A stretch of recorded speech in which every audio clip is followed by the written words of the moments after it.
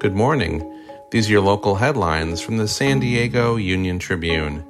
I'm David Clary, and today is Monday, September 11th. San Diego police officers have faced more gun threats in 2023 than the previous 2 years combined, according to data maintained by the department's homicide unit. The figures include incidents when suspects threaten officers with guns, point guns at officers, or shoot at officers.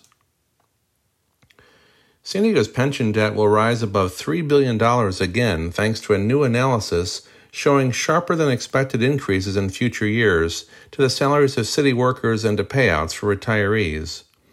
The rise in debt is expected to increase the city's annual pension payment by just over $20 million per year. Even before 2 men died following attacks 6 days apart at trolley platforms last month, MTS officials were looking at increasing security staffing. The agency began exploring security upgrades after a survey of riders indicated a high interest in improving safety. The Transit Board plans to review a proposal to increase security staffing at its meeting Thursday. You can find more news online at san diegouniontribune.com. Thanks for listening.